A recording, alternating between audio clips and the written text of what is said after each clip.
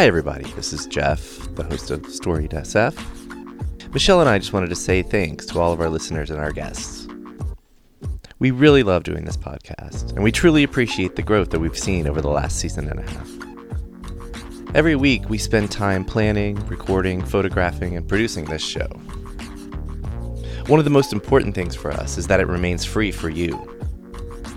We want as many people as possible who live in and love San Francisco like we do to be able to experience our work. And that's why we're announcing something new. Starting today, you can be an official supporter of Storied San Francisco. You can pledge your support at the bronze, silver, or gold level. And to show you our thanks, we're going to give you some stuff back. In addition to shirts, hats, and koozies, we've added Storied SF coasters and prints of our favorites from Michelle's photographs of the 3 Sisters of Perpetual Indulgence we've had on the show. Please go to the store page on our website for more details and to make your pledge. We appreciate anything you can do, and we look forward to bringing more and more San Franciscans into your life. Okay, on to the show. Born and raised in the city, and I'll just always be there. Yeah. That's where my heart is, you know. I've moved away a couple of times, and I always end up right back in the city. Nice. So I'm on my way back into the city again. That was Rosie Ortiz of Mission Boricua. I'm Jeff, and this is Storied San Francisco. Every week on this podcast, you'll hear from chefs, bartenders, artists, and other San Franciscans, telling stories, sharing personal histories, and trying to put into words what makes this city so special.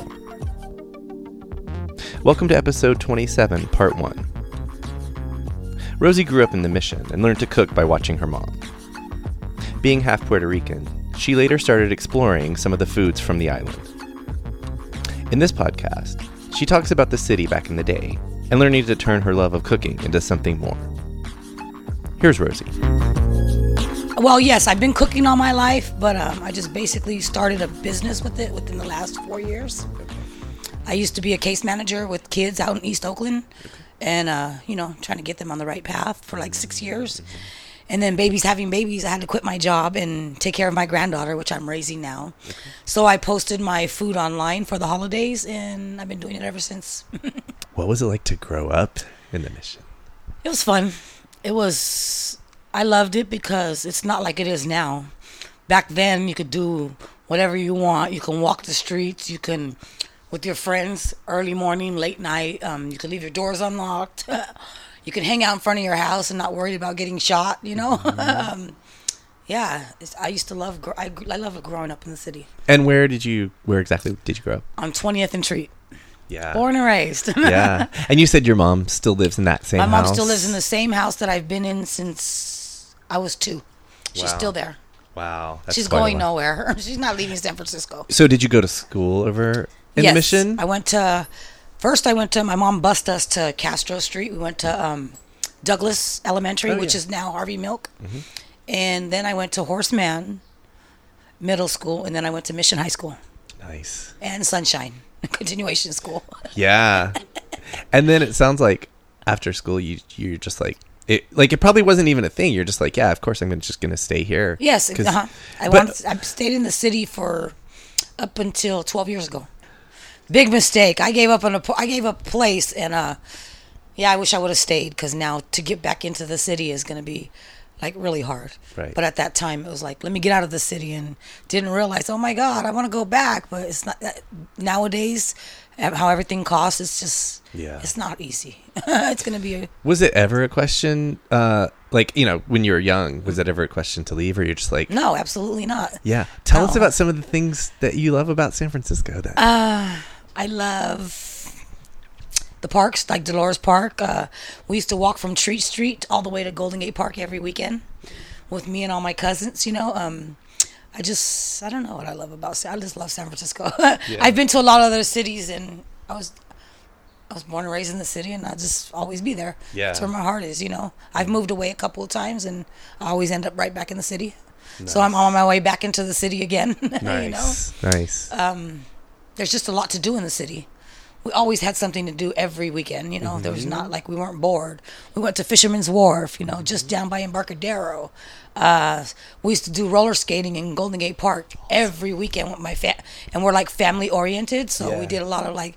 I don't think they do that anymore. I'm not sure, but like they closed down some parts of Golden Gate Park, and everybody's just roller skating, and now it's rollerblading, you know. But right, yeah, I think they still do it, but it's a lot of. But every once in a while, you'll see the four. Right, that's me. I'll be on the fours. Nice. Yeah, I miss those days, you know. Did you hang out a lot because of where you grew up? Did you hang out a lot on Mission Street? Like I'm thinking about like all the theaters that were around back then. Yes, the New Mission. We used to go there every Tuesday. It was 2 for 1. Everybody in the whole neighborhood, like, you know, back then it was gangs, but it wasn't like it is now. You know what I mean? Right.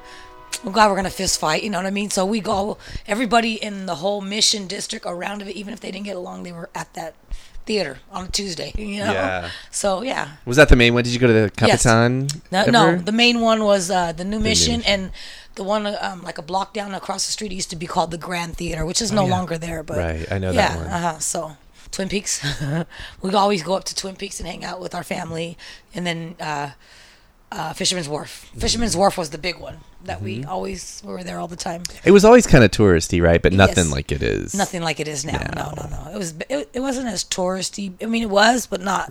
It was a little bit, but not like it is now. Like I don't even go down there. Right? Yeah. I don't even go down there. Yeah. Unless somebody comes from out of town. I don't really. It's just crazy, like crowded, and just the prices are just. I was gonna actually ask about the food down at Fisherman's Wharf. Was that like one of the big attractions for you guys? Oh, the soup bowls and.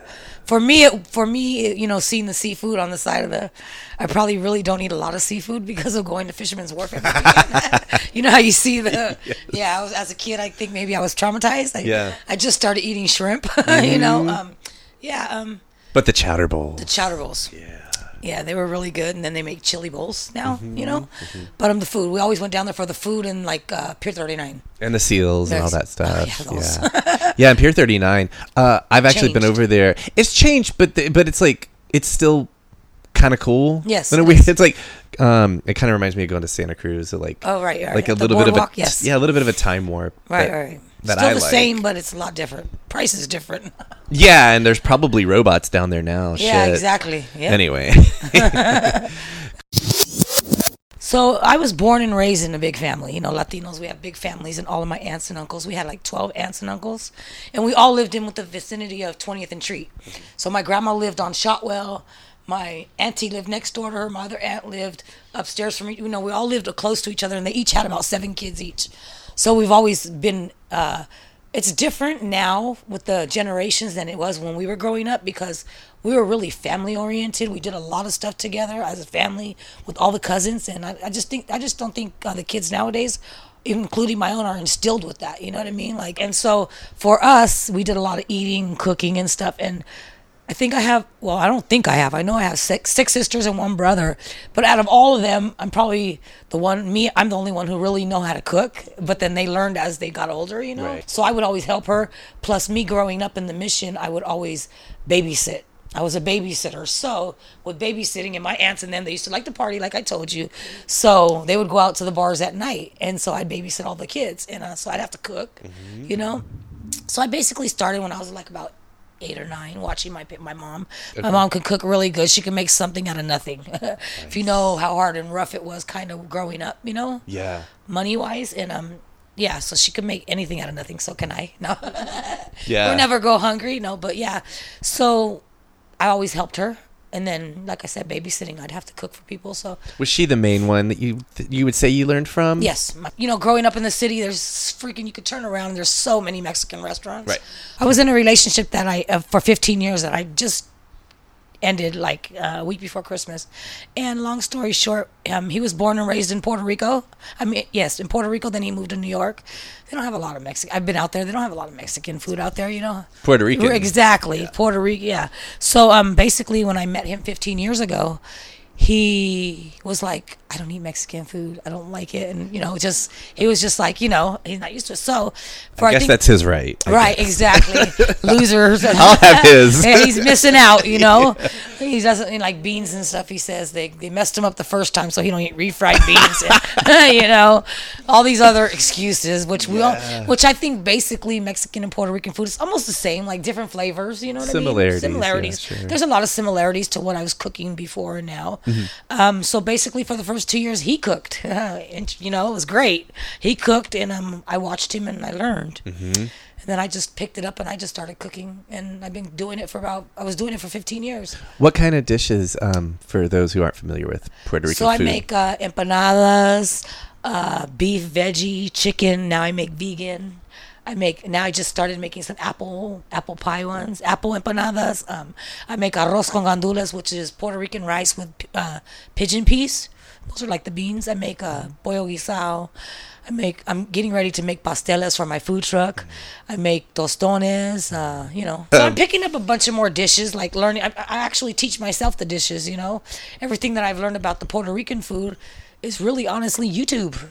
I was going to say, yes. It's easy to find that stuff now. Exactly. And, if you're smart and you just know your flavors, you just follow it. And I get a lot of good reviews for cooking and learning myself. But everything I learned on YouTube. So, awesome. And then I just tweak it and make it a little how I like it, That was Rosie Ortiz. Join us Thursday when Rosie will share her experience with La Cocina, which led to her food business, Mission Boricua. Music for the podcast is by Otis McDonald. Film photography is by Michelle Kilfeather. Please follow us on Facebook, Twitter, and Instagram to learn about some of the stuff we do besides podcasts. All 70-plus episodes live on our website, storied.sf.com, which is also where you can now go to pledge your support for the show. If you're listening on Apple Podcasts, please rate and review the show for us. Send comments or suggestions to storiedsf@gmail.com. Thanks for listening.